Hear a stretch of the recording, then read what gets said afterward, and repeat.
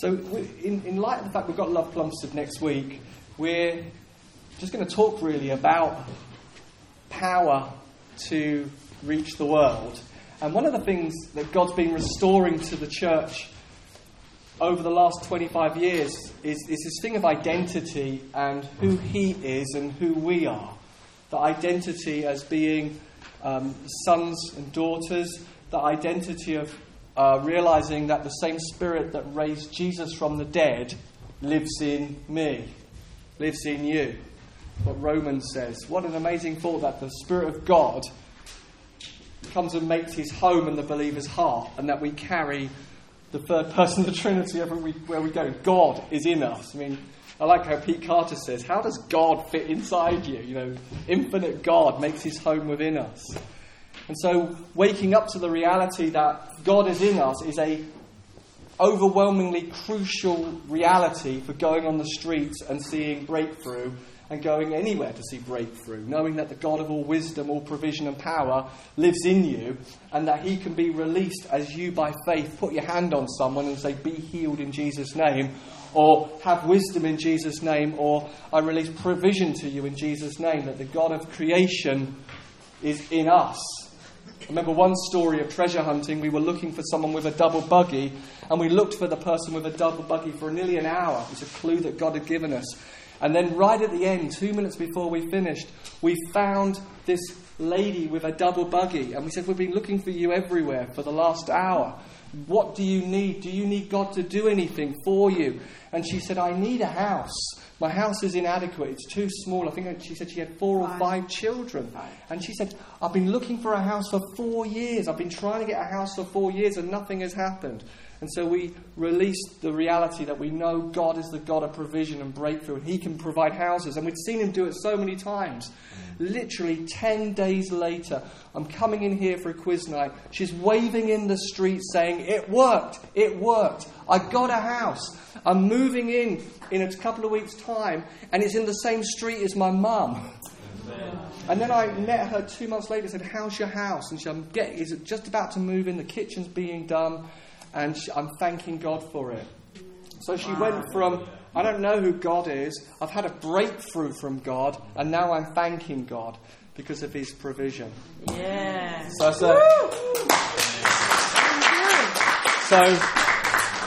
it's a wonderful opportunity to love people, bless people, and see the goodness of God break into people's lives. You know Superman? Well, you don't know him personally, but you may have read comic strips about Superman. Superman is Clark Kent, isn't he, by day, working in the, whatever it is, the Daily Planet. Is it the Daily Planet? It's the Daily Bugle, isn't it, Spider-Man? But I think it's the Daily Planet Superman. By day, he's Clark Kent, and he wears these glasses, and he looks like a mild-mannered, ordinary man. But when there's an emergency or there's a situation, he knows that he's also Superman, and he can go into a telephone box and pull off the Clark Kent, and he can fly. But do you know that if Clark Kent forgets that he is Superman, he can't fly? If he just thinks he's mild-mannered Clark Kent, who's a journalist who works for the Daily Planet, he cannot fly. He cannot have X-ray vision. He's just an ordinary man. Unless someone taps him on the shoulder and says, hey, Clark Kent, you're also Superman. Do you know that? Underneath there you have a blue costume and you can fly. When he wakes up to his identity and who he truly is, then he can fly. And that's what God is doing in the earth today. He's waking us up to our true identity. We walked around thinking we're just Clark Kent. Mild-mannered Clark Kent. No power, no authority, no capacity to bring breakthrough or change. Holy Spirit's coming and saying, hey, same Spirit, me, who rose Jesus from the dead, is in you. Taps us on the shoulder and says, yeah, greater things are yet to come. Wherever you go, people can get saved, healed and delivered. You can grow into this reality, into this revelation. It's interesting that in the New Testament it's absolutely packed with incredible, powerful preachers. You've got the likes of Stephen in Acts 7, one of the great preachers probably in the whole New Testament in terms of Stephen's understanding of who Jesus is and what Jesus has come to do. Incredible, powerful preaching from this guy, who, remember, in the early church was commissioned to wait on tables. That's what's wonderful about the New Testament. Stephen waits on tables, but also has got power of the resurrection, can heal the sick and preach an incredible sermon. Because the New Testament church broke out of boxes. There was Philip, who ignited great joy in a place. There was Paul and Peter. And these people preached and articulated a message about who Jesus is, what Jesus had come to do, what the cross has achieved, what the resurrection has achieved, and they could articulate it with great clarity. But they were also speaking accompanied by signs and wonders. So we have this early church model that the good news about Jesus is a message that is articulatable. It's a historic reality. It's something that can be communicated in words, that God so loved the world and sent Jesus, God, into the world. Incarnation, God becomes flesh, walks among us, talks about the Father, talks about heaven, is led into this amazing moment of Gethsemane where he realizes, actually, not that he realizes then, but he says, not my will, but your be done. I'm going to the cross. And then after 3 days raises from the dead. And so they could articulate this message, but even though they could articulate it with incredible power and incredible clarity and incredible anointing, it was also accompanied by signs, miracles and wonders. It's like the words that they spoke, whilst they were anointed and powerful, had to be authenticated by demonstrations of the Spirit's power. That it wasn't just enough to articulate the message, there had to be an authenticity to it, or there had to be an authentication of it, of signs and wonders. If they needed signs and wonders, how much do you and I need to press in for demonstrations of the Spirit's power? They were also an incredible generation. Paul says that 500 people were witnesses of the resurrected Christ. 500 people were wandering around Jerusalem who knew or had seen that Christ is alive and had resurrected and obviously has been glorified and gone to heaven. There were people walking around who probably had heard Jesus speak. Maybe people who were around when he got crucified and had seen the crucifixion. There were hundreds of eyewitnesses. And yet they passionately prayed, Lord, stretch out your hand and do signs and wonders at the preaching of your word. You would think that generation that wouldn't have needed to press into those things. You think, no, there's enough people who saw, there's enough people who heard, there's enough people who were around. If we could just preach it with clarity and anointing, the people who were there and saw it would join up the dots and come to Christ. But they also said, no, we need this message to have the authentication of the signs and wonders. If they did, so do we. And throughout the book of Acts, Luke, the writer, wants to show again and again how valuable signs and wonders are for winning people to Christ. If you want to look in your Bible to Acts chapter 14 and verse 3.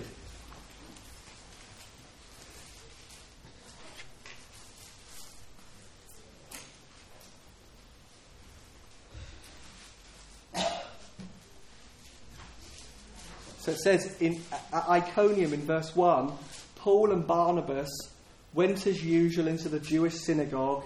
There they spoke so effectively that a great number of Jews and Greeks believed. But the Jews who refused to believe stirred up other Gentiles and poisoned their minds against the brothers. So Paul and Barnabas spent considerable time there, speaking boldly for the Lord, who confirmed the message of his grace by enabling them to perform signs and wonders. That God was confirming the gospel with signs and wonders. And Lloyd Jones, who many of you who may have even heard him speak and been in the church in Westminster Chapel, says this. He says, "It is perfectly clear that in the New Testament times, the gospel was authenticated in this way by signs, wonders, and miracles of various characters and descriptions. Was it only meant for the truth to be true of the early church? The scriptures never anywhere say that these things were only temporary. Never.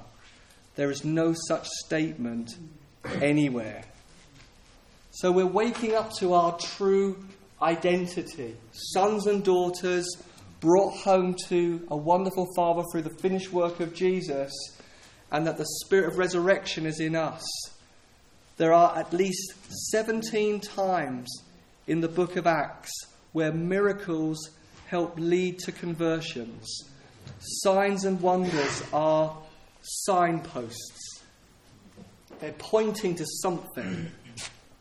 It's like Bill Johnson says, when you see a sign like the exit, you don't pass through the sign. It's pointing. The sign is pointing to something. It's pointing down and saying, to exit this building in an emergency, follow the exits. So signs and wonders, they don't save people. They point people to the authenticity, to the truth of the message. They're pointing and saying, this Jesus I've just told you about, he is the Messiah, he is the Son of God, he is the resurrected one, he is the glorified one, he is the one at the right hand of the Father, because I've just prophesied something to you that I didn't have any knowledge about. Because I've just prayed for you and you've got sick. Or you've not got sick, you've got healed. You've got healed. Seen that in a little shop on Plumstead High Street, a little glass centre. A guy didn't let us pray a few times, but let us pray and saw pain relief. He came and did a quote for our windows. He says, "I remember you prayed for me. Or you were a group who prayed for me." And so there's signs that point, that authenticate. So Acts chapter 9 and verse 34.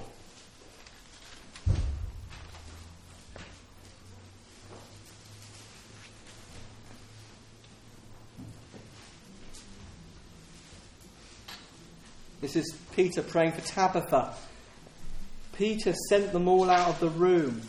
Then he got down on his knees and prayed. Turning towards the dead woman, he said, "Tabitha, get up." She opened her eyes, and seeing Peter, sat up. He took her by the hand and helped her to her feet. Then he called for the believers, especially the widows, and presented her to them alive. This became known all over Joppa, and many people believed in the Lord.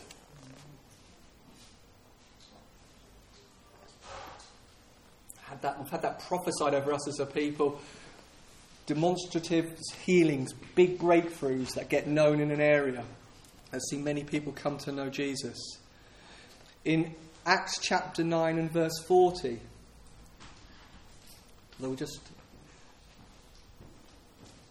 Acts chapter 9 and verse 35 says, or this side of 32, as Peter travelled about the country, he went to visit the Lord's people who lived in Lydda. There he found a man named Aeneas who was paralysed and had been bedridden for 8 years. "Aeneas," Peter said to him, "Jesus Christ heals you. Get up, roll up your mat." Immediately Aeneas got up. All those who lived in Lydia and Sharon saw him and turned to the Lord. So there's proclamation, articulation, anointed communication of who Jesus is, accompanied by signs that cause people to believe the message they've just heard. So signs they shatter cynicism. Amen. They shatter suspicion. They shatter doubt and unbelief. Even Joaquin Evans, one of the leaders in Bethel Church, says, even if they turn around and say to you, I don't want you to pray for me, the fact they look in your eyes and you believe that they could be healed is a sign to them. Amen. There's people on the planet who believe. There's people on the planet who truly believe that Jesus is who he says he is and has absolute authority over sickness. Signs and wonders break cynicism, suspicion and doubt. They shatter the shell of false religion. You don't have to argue the case with someone about, you say Jesus is this person, I say Jesus is that person. Let's have a debate in the street. I believe he can break through. I believe he can provide for you. I believe this Jesus is God and he can make a way where there is no way. He knows you. Remember at one time we did treasure hunting, we had 3 clues.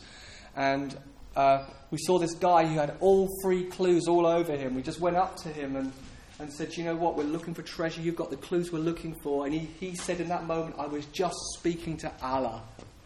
And he said to us, come to my family's coffee place. Come and have some samosas and tea.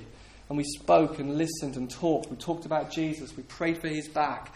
But it opened up because God had given some clues and we found him and it touched him. Did it break false religion? Did it bring him all the way to Christ? Not in that moment, but it sowed a seed so that 2 years later when he saw us again, he smiled because his interaction with us had been a good interaction.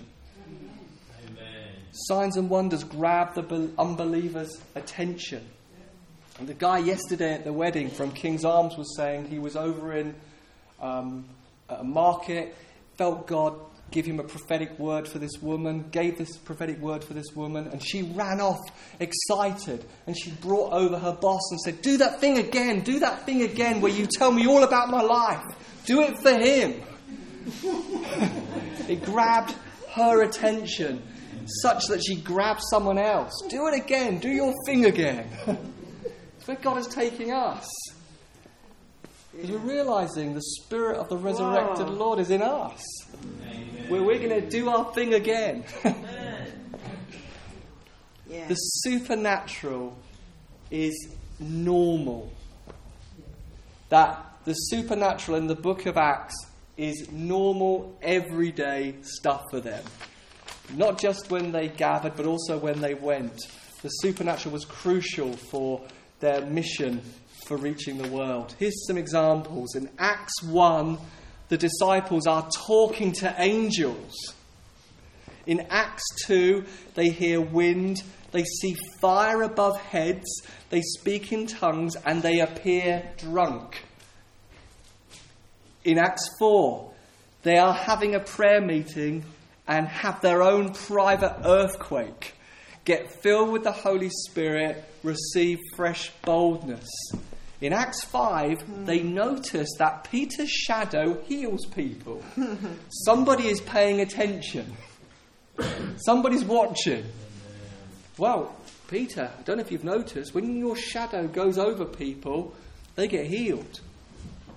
Acts 7, Stephen sees the heavens open and sees Jesus. Acts 8, Philip goes to Samaria. A revival and great joy breaks out. Remember Philip? One of the guys in Acts 6. Waits tables, also starts revivals. Acts 8, Philip is instantly transported after sharing the gospel with the Ethiopian. He comes across him and then goes, boom, where's Philip's gone? That's happening now. The people now are knowing that kind of thing. One guy stepped into a lift. The lift opens, he arrives in China. Has a meeting with some people in China. Wakes up or somehow has the business card from that meeting. Amazing.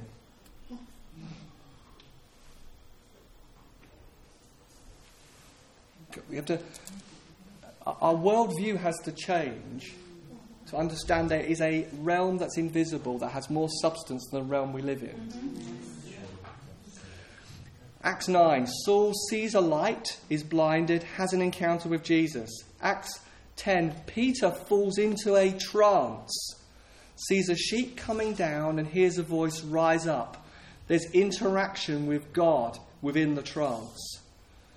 Acts 10, Cornelius, a Gentile, has an angelic encounter. Acts 12, Peter is in jail and an angel releases him. Acts 16, Paul and Silas are in jail worshipping at midnight. There's another earthquake and all the chains fall off supernaturally. Acts 9, handkerchiefs and aprons have an anointing upon them to such a level that people touched them and got healed. Handkerchiefs. How much work is a handkerchief doing to whip up the anointing? Has anybody ever seen a handkerchief? What are you doing, handkerchief? I'm wrestling for an anointing. No, what a handkerchief did was it was just on Paul while he worked, and it soaked up the anointing of a man probably working, making a tent, who just loves God and loves the presence of God. And then the handkerchief went off somewhere else and healed people. Okay, so it's not that... If a handkerchief can do it, it can't be that hard. Acts 20. Paul, a prisoner, is bitten by a poisonous snake and nothing happens to him. So this is normal Christianity. So I want to finish by looking in 1 Corinthians chapter 12 at just how we connect more to the reality that we are called to be naturally supernatural wherever we go. So some truths to embrace to grow in the spiritual gifts. Chapter 12, verse 1. And about the gifts of the Spirit. First of all, gifts of the Spirit. Not things that are by nature from us. Yes. But by nature are the spirituals, as it would have been said. The gifts of the Spirit. Things belonging to Holy Spirit and not belonging to us. We're connecting to the reality of that realm, the realm of the Spirit, and the reality that the Spirit who raised Christ from the dead is in me, and this Holy Spirit wants to give gifts from Him that don't come from us, but come from Him. Yes. And that changes things a lot, because we're getting something that we don't naturally have, that He has. The other word there, which is obvious, is gift. Literally, things of grace. Things that were not merited, not deserved, and not earned. So it's spiritual, it comes from the Holy Spirit, and it's a gift. Undeserved, unearned, unmerited. It's a gift from Him. So that means whether your week has been an awful week and you think, I've really mucked up this week, you can still believe for the spirituals because they come to you as a gift. I'm not saying that character doesn't matter, because it's also true that if we don't grow in character and we just grow in spiritual gifts, it can get grotesque. That's true too, that you can have people who in their character is not developing, so the way they use the spiritual gifts is not good. But still it says it's a gift.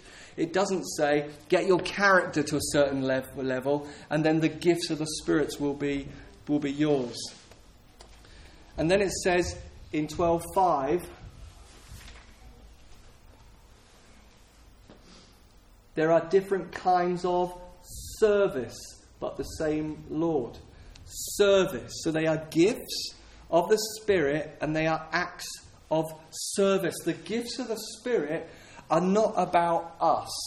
Amen. They are workings of service for people. The gifts of the Spirit are never ever to be a platform that we stand on and say, wow, look at the gifts I operate in. Rather, the gifts are a service to people, a service to one another, and a service to the community. We have an obligation, if they can use that word, to press into the spiritual gifts because the world needs an encounter with who Jesus is and the authenticity that he is the Christ, that he is alive and he has risen from the dead. So we need them so that we can serve people really well. And the gifts of the Spirit are not for just when we gather, they're also for when we go. That the early church had the gifts of the Spirit for going, not just for gathering.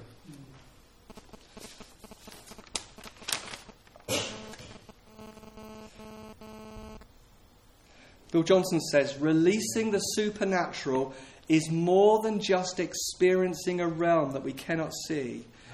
It's about walking in the faith and understanding that our role on the planet is to release our experience and faith to others. It's a service thing. I have this so that I might be a service to the people, so that I might serve them, that they might have an encounter with Jesus, not just so that we might feel, I've got a platform to stand on to say that I am spiritual. It's working. It says it's an act of service. And it says in verse 6 of 1 Corinthians 12, there are different kinds of working.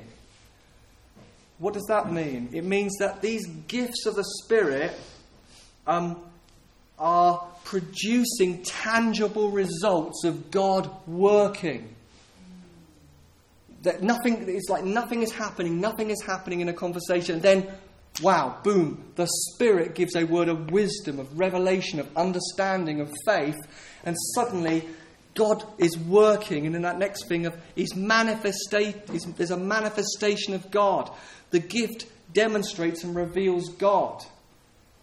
Kevin Dedman talks about doing treasure hunting, and he says we were treasure hunting and it was 11 o'clock in the morning and God had led us to a pizza place, conveniently, 11 in the morning, goes to the pizza place and says, we're on a treasure hunt, we've got some clues, we'd like to talk to you about Jesus. People don't really want to hear. She says, go away, I don't really want to talk to you, we're opening, I'm not interested.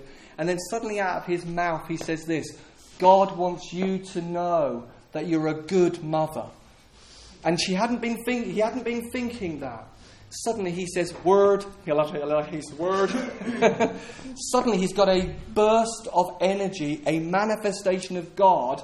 And now he's saying, God wants you to know you're a good mother. She absolutely breaks down in tears and is overwhelmed. Because that week her daughter had tried to commit suicide and hadn't died, but she'd thought in her head, I'm a bad mother, this is my fault. And then God brings people to this place and says, I want you to know you're a good mother. That accusatory word is not true. And then she comes to Christ.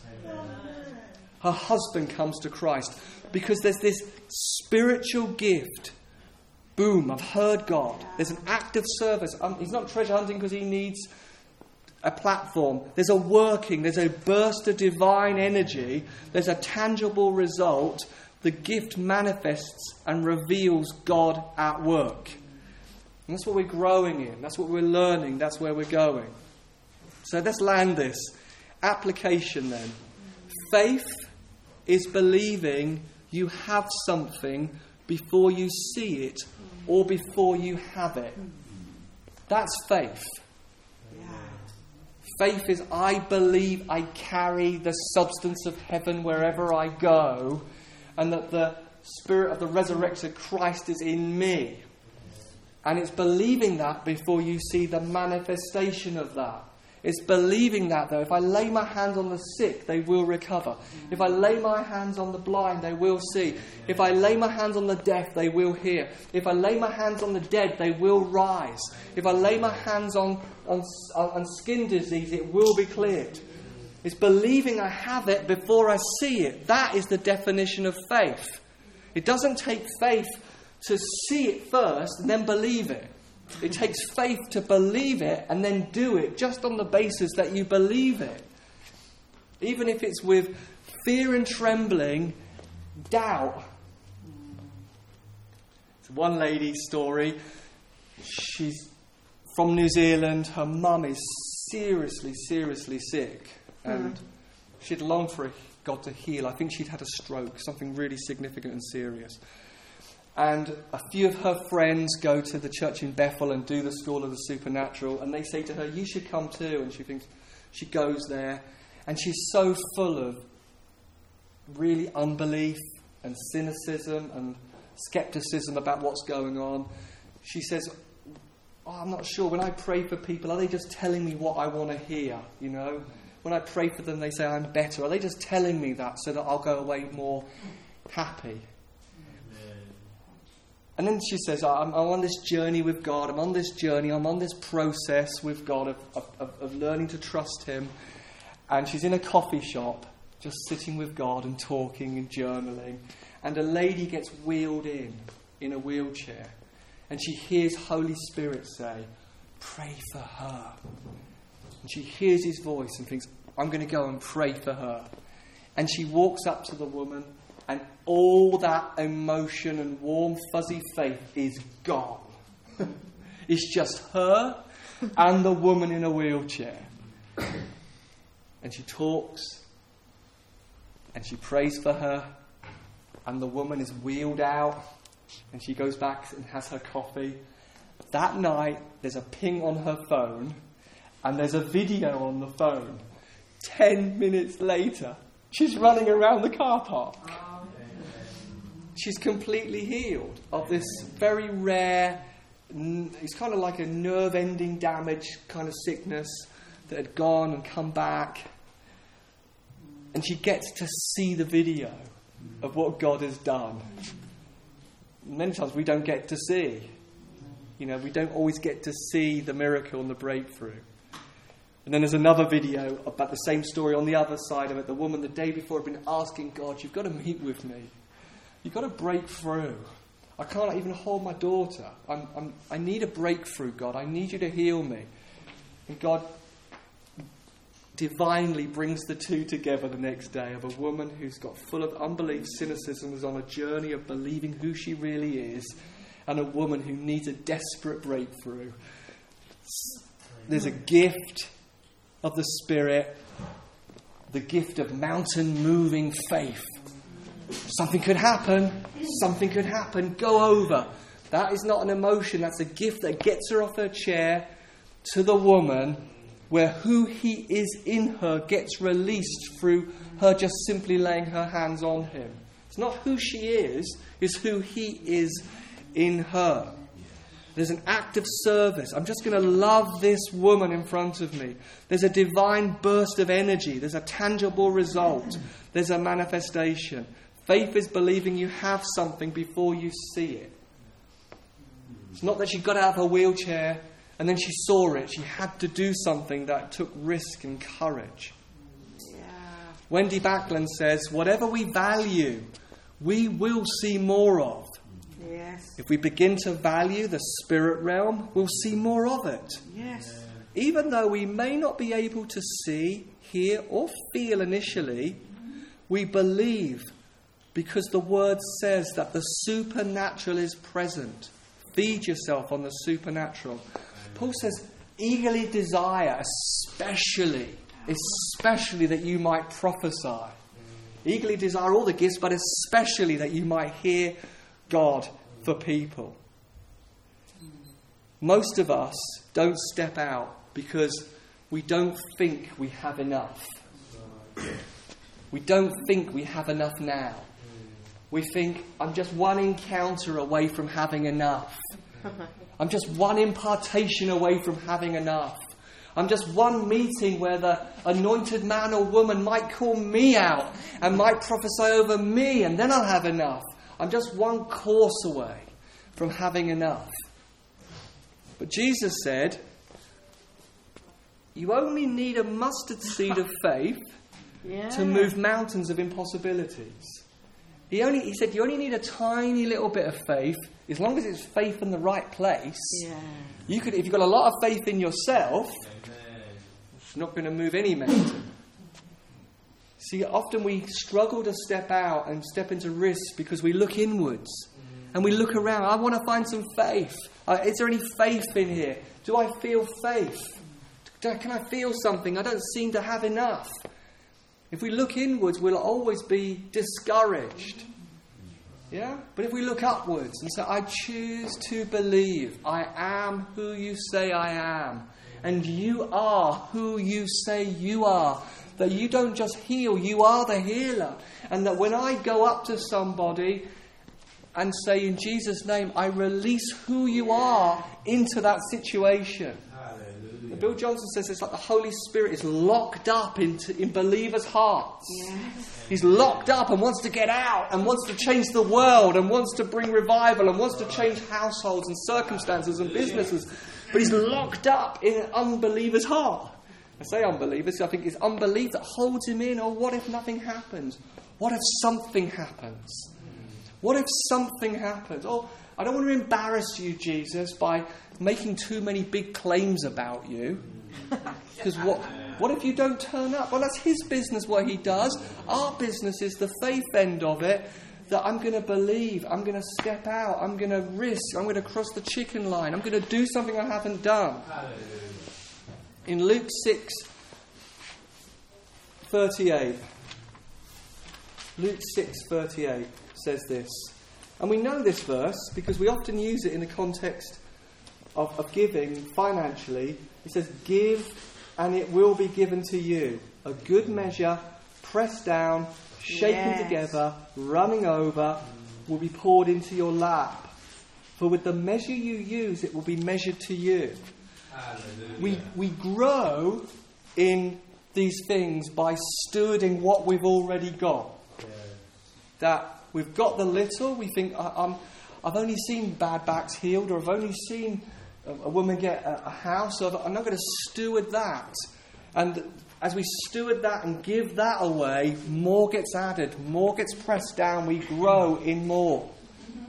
There's something about stepping out, there's something about opening our eyes and seeing the sicknesses and seeing the things around us. Jesus says, as it is in heaven, let it be on earth. And so we can know, as one great preacher says, if I see a man in a cast on his leg and it's broken, I know there are no casts in heaven. And so he goes boldly to pray for the broken legs and pray for them. And sometimes when we step out into something, it moves us. I get moved, I don't know why, by people in leg braces. I think I just kept putting them on my treasure map. I want to find people with leg braces and go up to them and ask them, what happened to you? And believe that God can put bones together. That whatever we give away increases and grows. Yes. It's like weightlifting. Any of you have gone to the gym. You go to the gym once. You think, you go there with your summer body picture. And you think, right, this summer, going to the gym.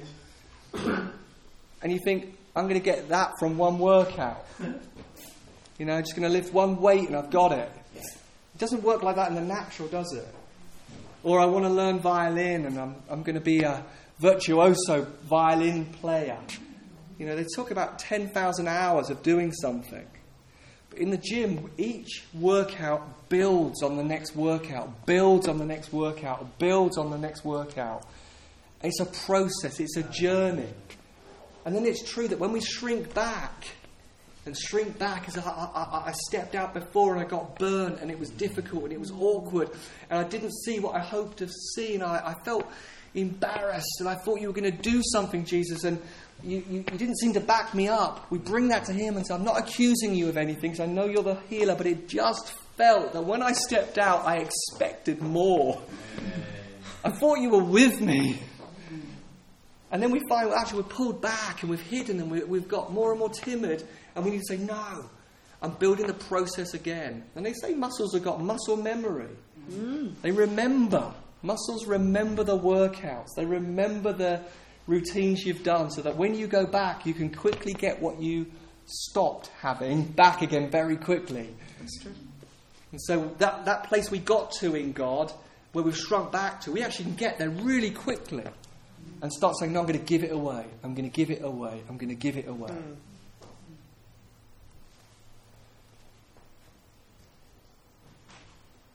It's going to pray for us.